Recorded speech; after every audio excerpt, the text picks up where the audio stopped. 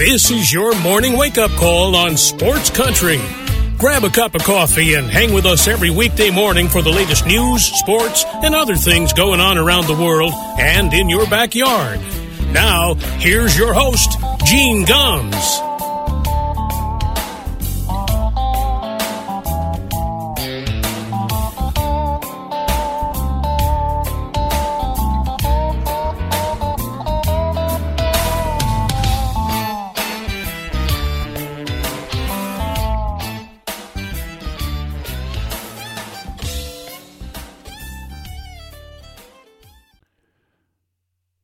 Well, good morning, everybody. It is 6 minutes past 9 o'clock. In Hayesville, North Carolina, and everywhere on the East Coast, welcome to a Thursday morning wake-up call on Sports Country Radio. Another chilly one down here. I know there's lots of rain other parts of the country, but not a bad morning here.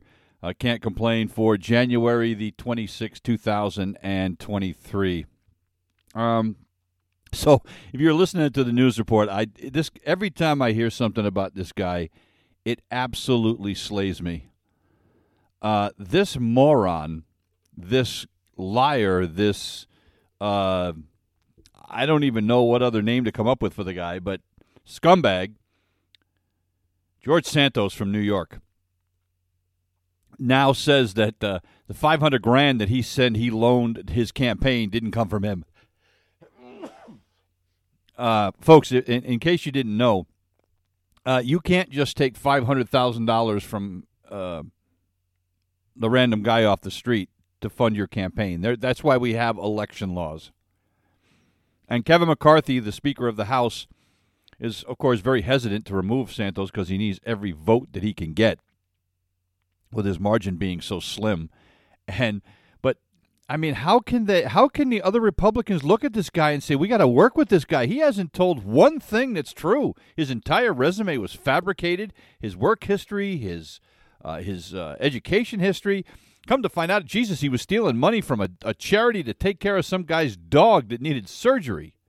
Holy God. Now, Kevin McCarthy has said if they find out that he violated election laws, they'll get him out. Well, he just made it easy for you. He just told you that the $500,000 didn't come from him. I mean, they got it. I mean, good God almighty. Unbelievable. I got up this morning. My wife had to be to work at the crack of dawn, and a lot of times I'll wake her up, and then I'll roll over and go back to sleep. This morning I was not successful in doing that, so I got up early, probably about 5 o'clock in the morning. And I turn on the local news. Well, local news. It's the news. The local channels I get here are from Atlanta.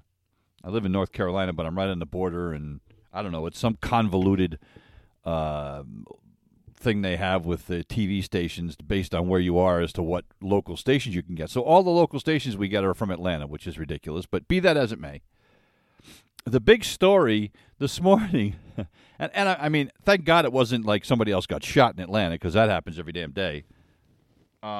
The big story this morning was there's a Whataburger opening in the metro Atlanta area in Woodstock. My wife and I actually go down there to do some shopping occasionally because we live in the sticks, and to get anything, you got to drive a bit. But they're talking about, that's the big story. And, you know, there was one that opened, I guess, a few months ago, and the lines went on for miles. And so the police are like, hey, this is going to be really bad. And, you know, it's going to be backed up, and we're going to be keeping an eye on things. First of all, now I've never eaten at a Whataburger. It may be the best burger in the history of burgers, which by the way, I doubt, because I've had the best burger in the history of burgers from fast food, and that's an In-N-Out burger from California. But be that as it may, I don't care if it's the best burger in the world. I'm not sitting in a line in my car for an hour or more to get a damn burger at a fast food joint. I don't care. Look, I mean, unless you're handing me a $1,000 bill along with my burger, I'm not getting in that line. That's crazy. I never understood that fascination with things like that. You know, people that are willing to camp out overnight to get an iPhone. the big craze for. I remember when the first Chick-fil-A opened in the state of Connecticut when my wife and I still lived up there. My God, you would have thought it was the second coming of Jesus, the way people were lining up for these things. And by the way, when I finally went to a Chick-fil-A, it ain't that great. You know, people say that it's this great food. It's not that great, folks. I'll tell you right now, the chicken sandwich at Popeyes and the chicken sandwich at Kentucky Fried Chicken are way better than Chick-fil-A. Way better.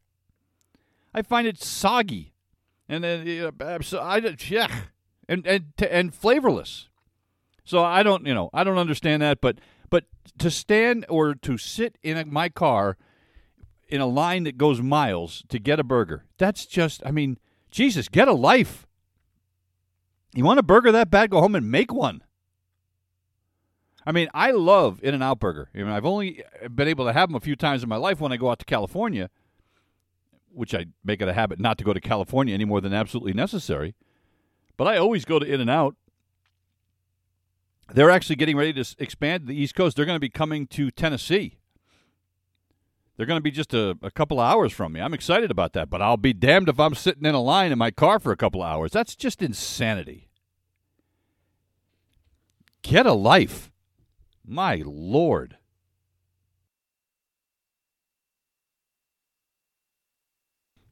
And before we get to sports, the last news item we have this morning is word came down yesterday that the teacher, Abigail Zwerner, who was shot by a 6-year-old at her school in Newport News, Virginia, is going to be suing the school district.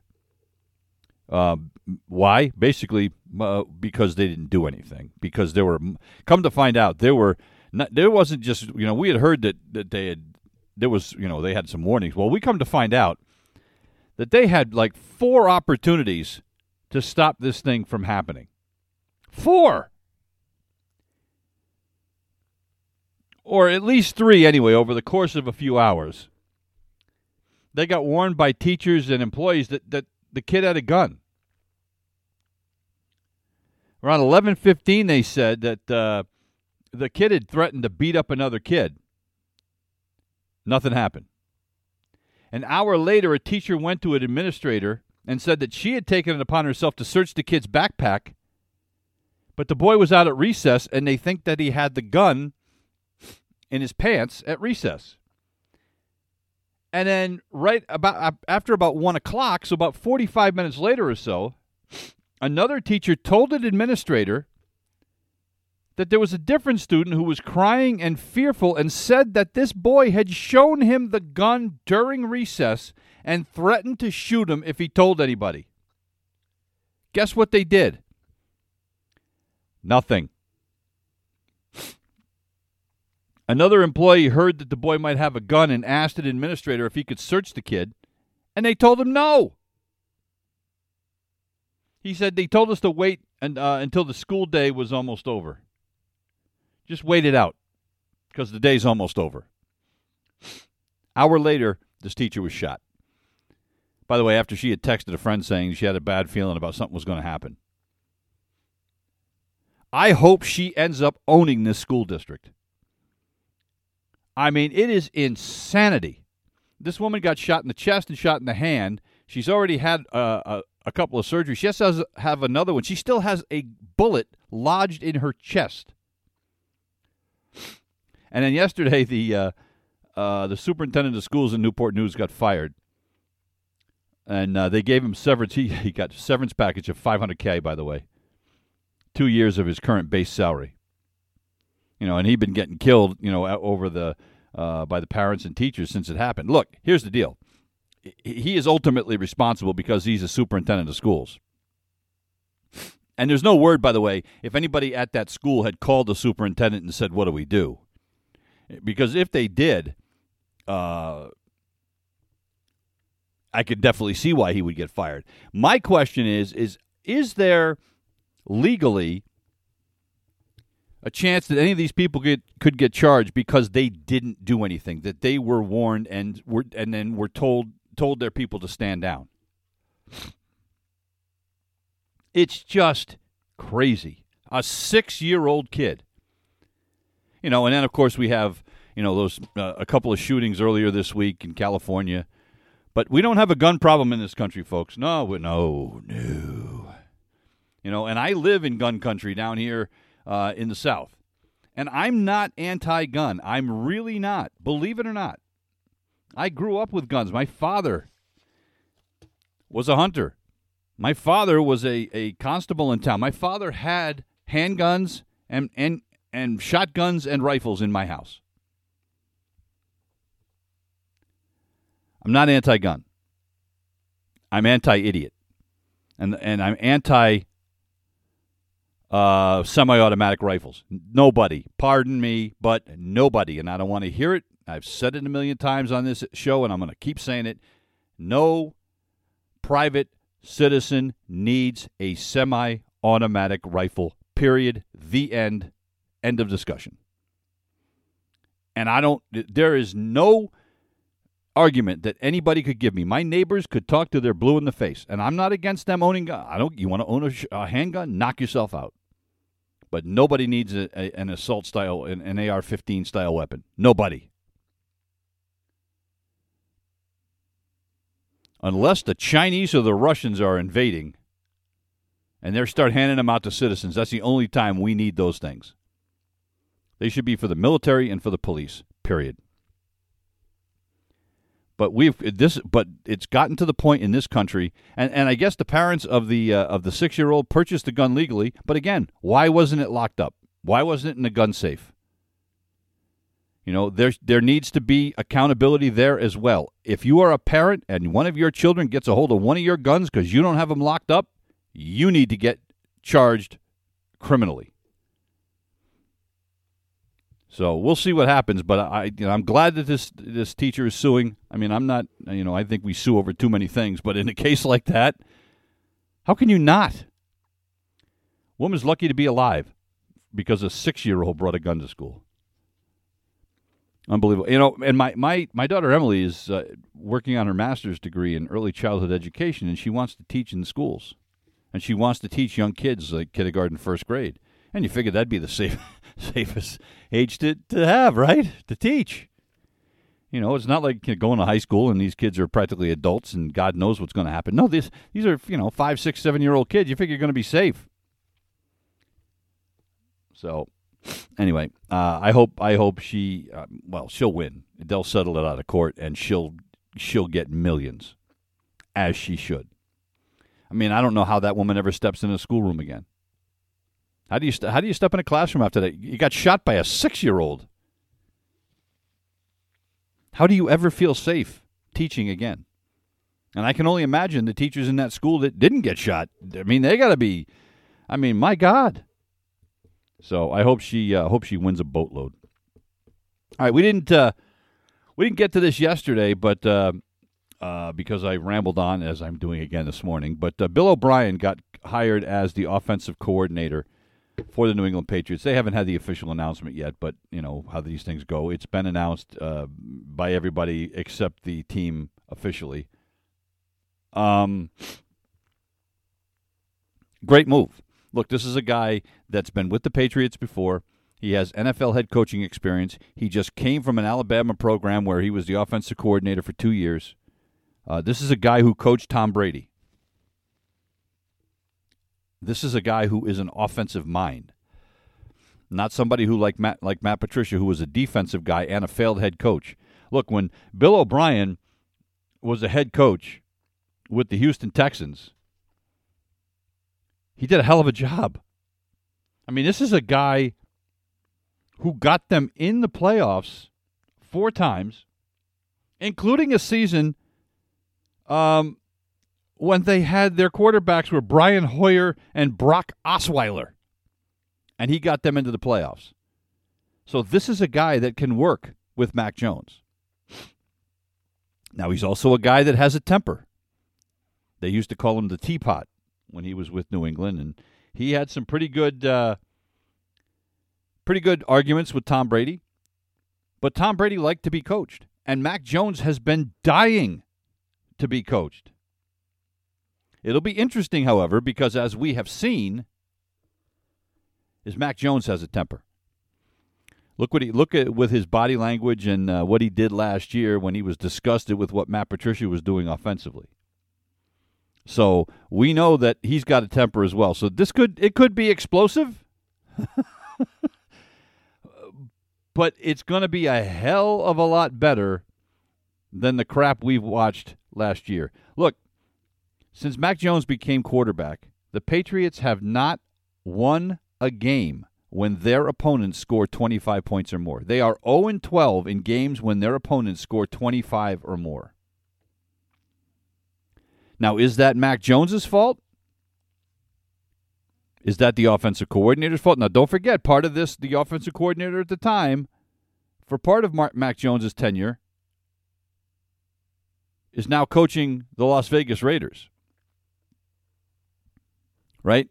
So, it wasn't just, it's not just on Matt Patricia. So is it Mac Jones? Is he the right guy or not? We're going to find out, because if he is, Bill O'Brien will get the best out of him, I think. And there'll be an opportunity for this team to succeed. Look, O'Brien has a solid resume. Yeah, he got fired from the Texans. But he was there for 6 years, and they got in the playoffs in 4 out of those 6 years, and he got fired in 2020 after they started 0-4. They get off to a slow start in pretty much any sport these days, and your leash is very small. Think about that, right? He had gotten them in the playoffs 4 out of 5 years, but they start 0-4, and he gets fired. You'd think he'd earned the benefit of the doubt, because if that was the case, Bill Belichick probably should have gotten fired this year. And look, there's been a lot of rumbling coming out that the dysfunction on the Patriots was a lot worse than people thought it was. That it went very deep. And you begin to wonder if perhaps it is time for a regime change. I'm not saying Bill Belichick needs to get fired, but let's also recognize something. And I'm not saying that their success was strictly because of Tom Brady. Bill Belichick did some remarkable things and made some great decisions as a head coach. But he still had Tom Brady, and he still had a lot better offensive weapons than they've got on that football team right now. But he hasn't done anything since Tom Brady left. So we're going to find out if Mac Jones is the guy, or if Belichick miscalculated with Mac Jones and they took the wrong guy. Hey, and look, I would not rule out the possibility. Now, I don't think that they should, but I would not rule out the possibility that the Patriots try to grab a quarterback this year. Now, I don't know what's they're going to be, I think, middle of the pack. But if one of those top 3 or 4 quarterbacks falls in the first round, I wonder if they might take a quarterback. I hope not, because they need a receiver. They need They need some offensive line help. I think offensive line is probably going to be pick number 1, and then after that, I would think it would be a wide receiver. But I also will tell you, it would not shock me if there's already thoughts that Mac Jones isn't the guy and they start hedging their bets. We'll see. Other coaching news around the NFL. Sean Payton had an interview with Carolina this week. And the question now is he going to coach? Because he's had a few interviews, right? He's already interviewed, or he's supposed to meet with the Cardinals today. He's already met with the Panthers. He's already met with Denver. There was supposed to be a second interview with Denver. That's been delayed. You begin to wonder if the price tag for getting Sean Payton is too high. Because look, not only do you have to pay a guy who has been who's a Super Bowl coach, but you have to give up compensation to the team, to the New Orleans Saints, if you sign him, because Sean Payton is still getting paid by the Saints because he's under contract. He walked away while he was under contract. So if he wants to coach again, whether it's Carolina, whether it's Denver, whether it's Arizona, wherever, they're going to have to give up something. And the price tag that was being quoted early was rather high, that what the Saints wanted back. So you begin to wonder if teams are kind of thinking about this again and saying, well, unless I'm hiring Sean Payton is going to guarantee me a Super Bowl, which, by the way, on any of these teams, it's not, is it worth, A, the amount of salary I'd have to pay him, and B, the compensation that we would have to give up to get him? Even if they're desperate, there's no guarantees. Look, here's the other thing. Yes, Sean Payton had a lot of success with the Saints. But let's also recognize at the time they were having all that success, they had a great defense. They had Drew Brees at quarterback.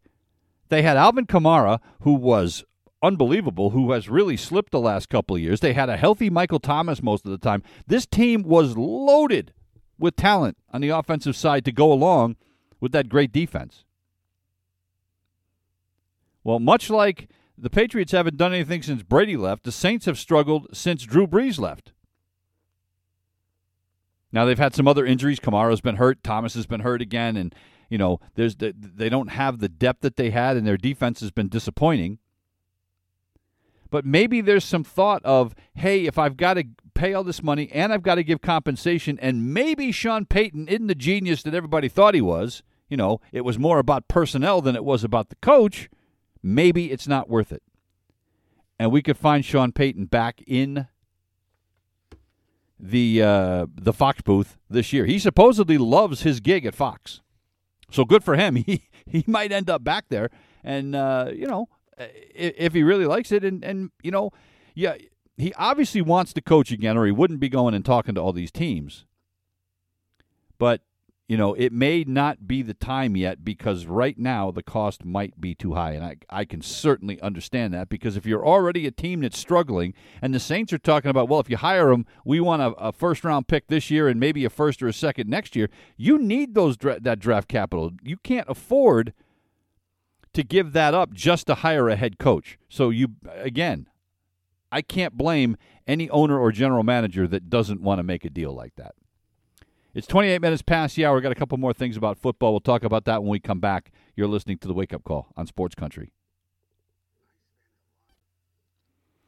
It's 31 minutes past the hour. Welcome back to The Wake Up Call on a Thursday morning. Don't forget, coming up tomorrow, we've had a bunch of football talk this morning, but coming up tomorrow morning, Dan Zampano will join us as he does every Friday to talk NFL football with the AFC and NFC championship games this weekend. We'll know who is heading to the Super Bowl in a couple of weeks. Before we talk, we got a little bit on that. We'll talk about that in a second. But before that, some other coaching news. Word out of Indianapolis is that the owner of the Colts, Jim Irsay, wants Jeff Saturday, their interim head coach, to come back as the permanent head coach next season. Now, you remember the furor when Saturday got hired as the coach this year. This is a guy, look, he was a hell of an NFL player, right? This is a guy who played 14 years in the league. But he never coached outside of a few seasons of high school football, right? So he had no college coaching experience, no pro coaching experience. Coached for a few years in high school, and they handed him the reins to the Indianapolis Colts. Now, he won his first game, right? They won. They came back to beat the Raiders in his debut, but then they finished the season 0-7, 4-12-1 this year. Now, look, it's not Jeff Saturday's fault that they didn't have enough talent and that they were trying to piece together the quarterback system, rotation with three guys that stink. I mean, you know, they got Matt Ryan from Atlanta, and they thought that maybe he had a little gas left in the tank, and he really showed that he didn't. Although he got benched a couple of times, and I thought he would have been better than what they were throwing out there. But, you know, he didn't have a quarterback, really.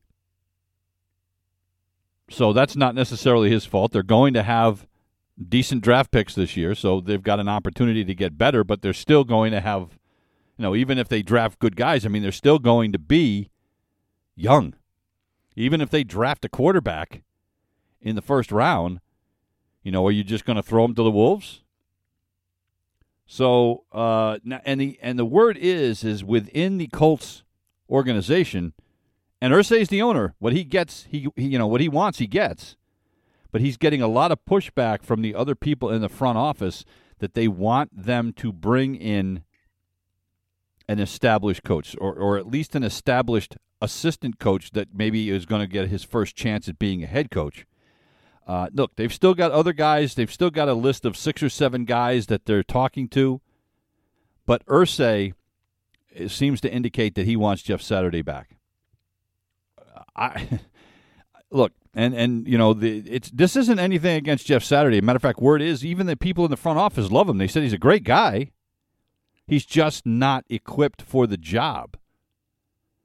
He's a guy that would be better off being an assistant coach somewhere and kind of learning how to do it at the big league level instead of going from high school to the pros. That would be like somebody who's a little league coach taking over, the University of Texas baseball team, one of the most storied franchises in the country. Good luck. Let alone try to coach in the major leagues with those personalities and the salaries and everything else. Look, he got out-coached constantly. So I think it would be a mistake, but a lot of people thought it was a mistake to give him the job on the interim basis in the first place, and they're probably not wrong. So we'll see. But again, Irsay owns the toy box, so he can take out whatever he wants out of there, and there's really nothing anybody can do about it. As far as the games go this weekend, Patrick Mahomes says that he is going to play. He said his ankle's good. He practiced yesterday, wanted to get out and test it out. When he gave a press conference, he walked out. There was no noticeable limp. I saw a video of it. He wasn't limping. He did not have a walking boot on his right foot. So he's playing on Sunday. The question is how healthy is he? But if you remember, he got hurt back in, 2019 at the start of the season. And he still, played the next week. Threw for 400 yards. And they won. And Andy Reid, his head coach, said he thinks that the sprain that he got in last week's game is less severe than the one he got a few years ago. So they think that he's going to be just fine. Now, in the NFC Championship game, Jalen Hurts has made no bones about the fact that he's still hurting. He's got that shoulder issue. He said that it feels better, but he is still in pain. And he was lucky last week in that they blew out the Giants. So he only had to throw the ball 24 times. And he was, he threw for 154 yards and a pair of touchdowns.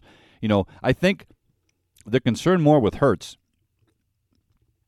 is that his legs are a big part of it as well. And yeah, if he's got a bad shoulder and he goes out and starts running the football and gets tackled and goes down on that shoulder again, that's a problem, So, but he's going to play. It's just that, basically it sounds like he's at about 75 or 80%, and they're just going to pray that he's going to be able to hold it together. And look, we know the 49ers are not going to make it easy. They've got the best defense in football, and they're going to put a lot of pressure on this guy. And if I'm the 49ers, I'm going to make him beat me. He's going to have to beat me, whether it's with his legs or with his arm. I'm going to try to shut down everything else and make this guy who is probably playing at 75 or 80% beat me, which is kind of crazy to say considering that he's, on the short list to be the MVP this year, along with Patrick Mahomes and Justin Jefferson, and I guess you could throw Josh Allen and Joe Burrow in there as well. But, this is a guy who's an MVP candidate, and it seems kind of crazy to say I'm going to make him beat me. But we know he's not 100% healthy. So we'll see. The other thing is the 49ers have said that Charles Omenihu, their defensive lineman who was arrested this week on misdemeanor domestic assault charges, is going to play this week if he's healthy. Kyle Shanahan met with the media yesterday, and said that they're just going to wait for the legal process to resolve. He said, the organization looked into it, and they said the legal process will take care of itself. We don't feel we should kick him off our team. Look, this is and the 49ers are going to get killed for this. They just are. This doesn't reach the level of the stuff that we heard about what Mike Clevenger did with his girlfriend by, slapping her around and throwing, used chewing tobacco on their child. This is not that. It sounds like they just had an argument and he shoved her and she fell to the ground and called the cops. Still doesn't make it right. As I said yesterday, there is no excuse for a man to ever put his hands on a woman. So if you're the 49ers, even if this is just misdemeanor, which it is, how can you let him play? Because it doesn't send the right message to his teammates, to the fans, and certainly not to women. And yeah, it may be a misdemeanor and it may be a he said, she said, perhaps, but where there's smoke, there's generally some fire. There's something that happened there. How can you not sit him this week? My 2 cents, and I'm sure that, there's a lot of people out there that would tell me that I'm wrong. But to me, this doesn't look good. It doesn't smell good. And I think it's a mistake for the 49ers to do this. It's kind of like it would be a mistake for any Major League Baseball team to go out and sign Trevor Bauer after the mess that he got himself into when he got sued and arrested, and eventually the charges were dropped. But when you heard the details of what happened with that woman, when he essentially sounded like he raped her when she was basically asleep, and they had what was categorized as rough sex, which is he said she wanted, and she said I didn't. And look, again, guys, we got to do better. It's just, I don't know. We got 6-year-old kids going into school with guns. We have guys that can't behave themselves every damn day. Somebody, some famous person is getting accused of some kind of misconduct. It's just, we got to do better. And I sound like the million-year-old man, but God Almighty, has our society just deteriorated to the point where it just does, where people have become numb to this? Because there are going to be people on social media and on television and on radio, they're going to say that, the 49ers are justified in letting this guy play. It was just a little shove.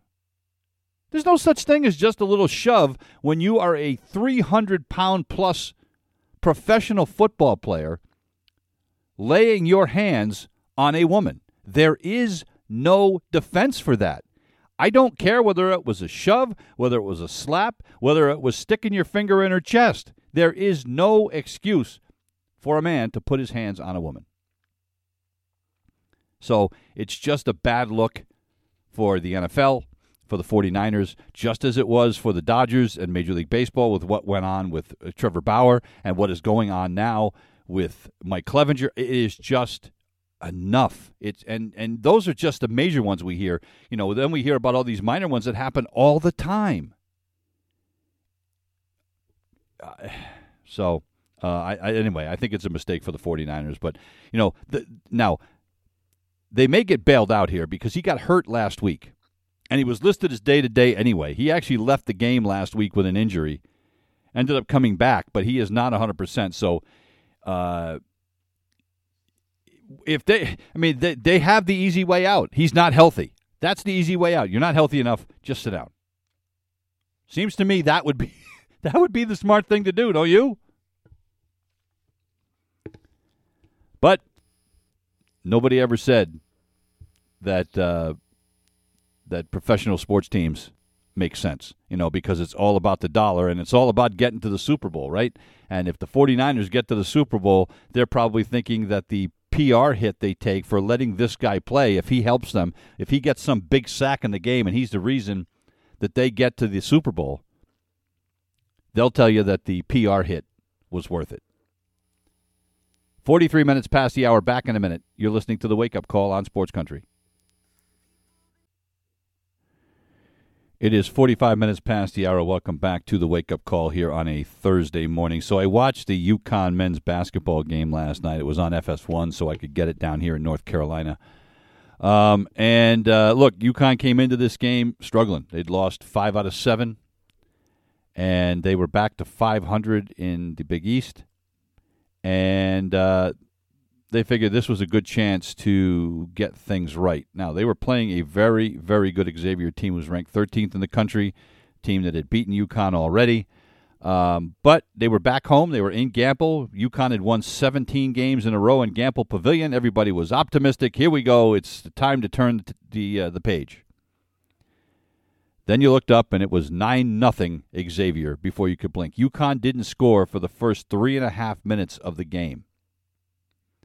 They kept jacking up three-pointers. Every time they got the ball, they'd come down, and it was clank, clank, clank. I was screaming at my television to the point where my wife looked at me and said, "They can't hear you." But, it's what I do. It's what a lot of sports fans do. But, look, you've got one of the best inside players in the Big East in Adama Sanogo. You've got some guys that are athletic, that can take the ball off the dribble, go to the basket. I kept saying, you've got to take the ball into the paint. You've got to work the ball in the paint. You got to stop it. Stop looking for the threes every time down the floor. UConn finally has to call a timeout. Down 9-0. So they call a timeout. What happens? The next 3 trips down the floor, they go inside. Guess what happens? They score. Wow. So I looked at my wife. I said, "See, I'm a genius." And and they showed Danny Hurley in the huddle, and he was like, "Look, stop looking for that as the first option. Let's work it inside, and then if it works and it's part of the flow, let's do that. But we're looking for the 3 too quick." Hey, no kidding. It doesn't take a rocket scientist to figure this out. The fact that I coached high school and college basketball, probably just makes me angrier when I yell at the television, because it's the same kind of stuff that I did back in the day. Of course, I'm so old. When I started coaching basketball, there was no 3-point shot. That tells you how old I am. But look, I give UConn credit for this. They were down 15 at the half. They made a hell of a run in the second half. I'll give them credit for that. But that's all I'm going to give them credit for, because here's the thing. It's great that Jordan Hawkins had 28 points, 26 of them in the second half. Well, if you hadn't gone 0 for 5 from three-point range, or 0 for 5? Yeah, 0 for 5, I think, in the first half from three-point range, maybe the game would have turned out a little bit differently. UConn was 1 for 13.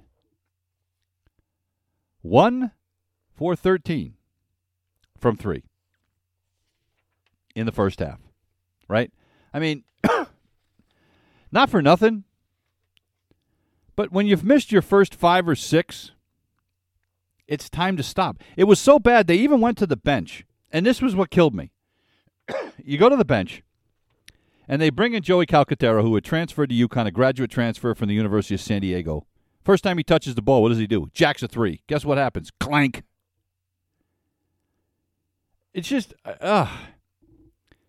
But it's not just that. It's that UConn has somehow forgotten how to play defense.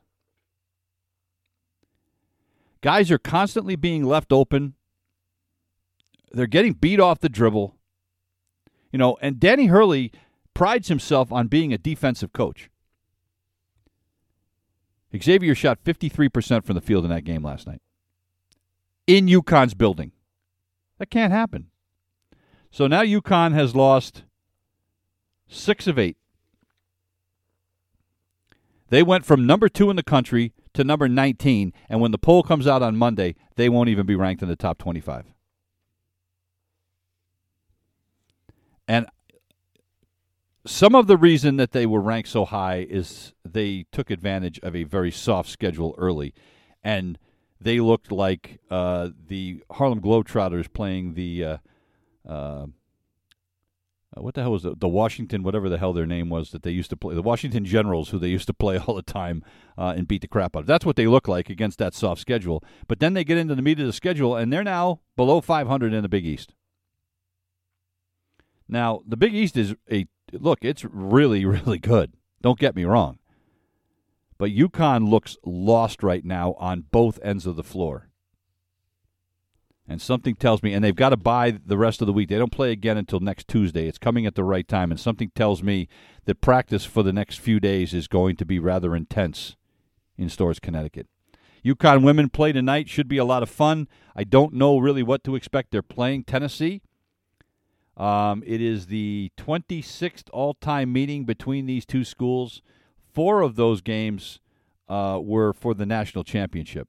UConn leads the series 16-9, goes all the way back to 1995. You could argue it's the greatest rivalry in women's college basketball. UConn's 18-2. We know how shorthanded they are. Azzi Fudd's still going to be out with that knee, it looks like. We already know they lost Paige Beckers and Ice Brady for the year. I mean, this team should be running away and hiding against everybody with the exception maybe of South Carolina. But they've been so hurt.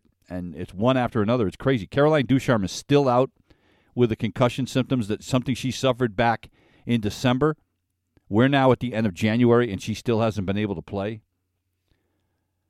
Game is in Tennessee, so it'll be interesting, and we'll see what happens. It's on ESPN, 8 o'clock tonight, game in Knoxville, Tennessee, so that'll be a fun one to watch. A couple other baseball notes. The Mets signed former Red Sox outfielder Tommy Pham. It's just a 1-year, $6 million deal. Of course, Pham came over to the Red Sox from Cincinnati last year. Look, he did a pretty good job for the Red Sox considering, the train wreck that team was last year. But he gets a $1 million signing bonus and a $5 million salary. In this, he's just a placeholder for the Mets. I mean, look, he's like the lowest paid guy practically on the team. They're spending upwards of $350 million this year, so $6 million to Tommy Pham is like walking around money for Steve Cohen, their owner. Japan announced the rest of its WBC team. I'm really looking forward to the WBC this year. They didn't have it because of the pandemic last time, but it starts in early March, and Japan has added Lars Nootbaar of the St. Louis Cardinals to their team. He actually becomes the first to play for Japan in the WBC who qualified just because of his ancestry. He's from the United States. Now, his mom is Japanese, and so that's why he is able to play. He doesn't even speak Japanese, but they've added him to the team. They have also added new Red Sox left fielder Masataka Yoshida. So most of the players on the Japan team you're not going to know. Of course, they have some big names like Yu Darvish, Shohei Ohtani, of course, and Seiya Suzuki, who played for the Chicago Cubs last year. I think they have 5 guys that play in the majors. The rest of them are all in the Japanese league. So some of them will probably find their way to the major leagues eventually.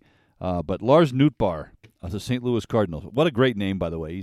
He's not a full-time player for the Cards, but pretty talented outfielder, so they're going to bring him in over. That's kind of cool.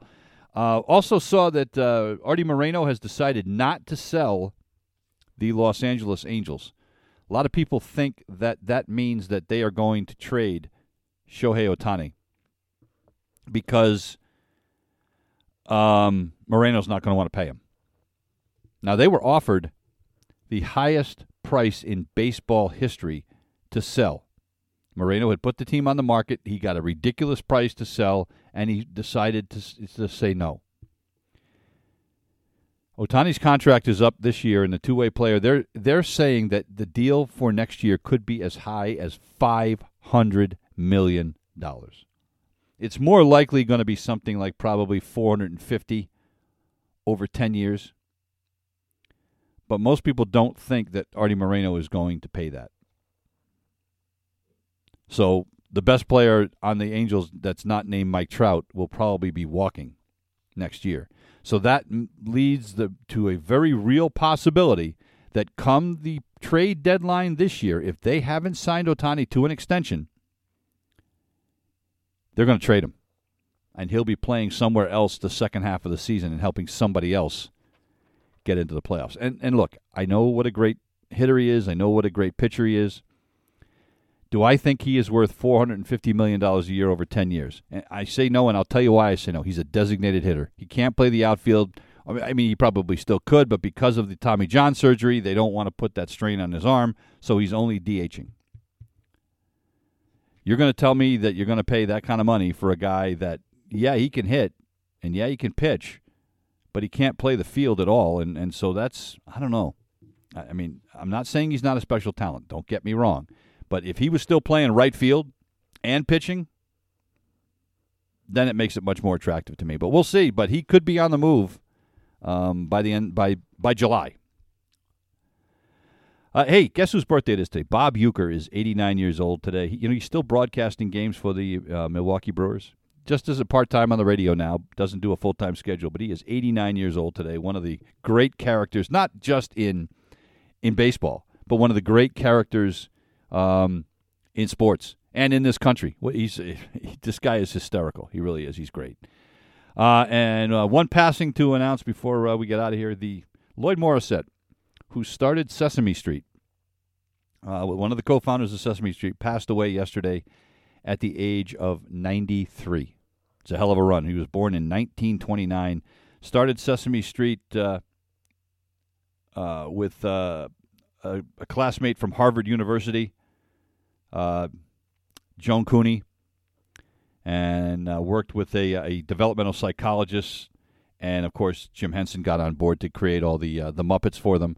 But the first episode of Sesame Street aired in 1969, and Lloyd Morissette, who was one of the founders of the Children's Television Workshop, passed away this week at the age of 93.